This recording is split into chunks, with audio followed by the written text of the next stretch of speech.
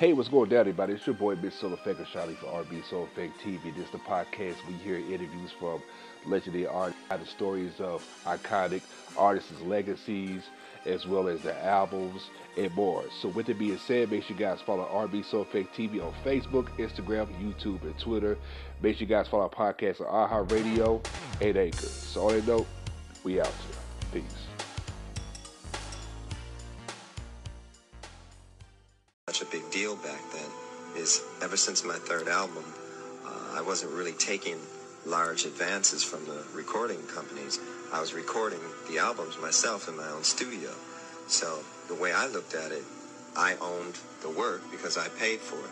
And I did all the work. I created it, so I felt like it should belong to me. That said, the companies felt otherwise. And they would always hold this contract up and say, well, you signed it.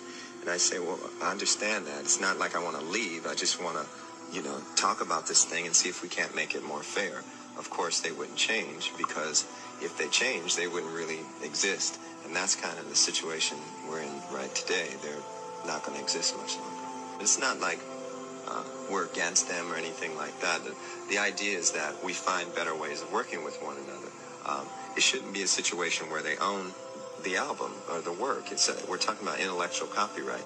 If they're going to be indeed a delivery service, then that's fine. But even FedEx doesn't say that they own the thing that they ship, right? Because ultimately it keeps us apart, and it keeps the people in power in charge of us. So ultimately we're going to have to learn how to be together and become one people. What I've been doing recently is studying the scriptures as deep as I can, so that that's what gives me the optimism. And I would advise anybody, if you want to feel like there's some hope in this joint, pick up the book and read it and get somebody to actually show you what's going on in it, because it's a real thing. You don't hear a lot of young people talking about things like I talk about because they really haven't lived. They haven't gone through a lot of experiences yet, and we can't really expect them to.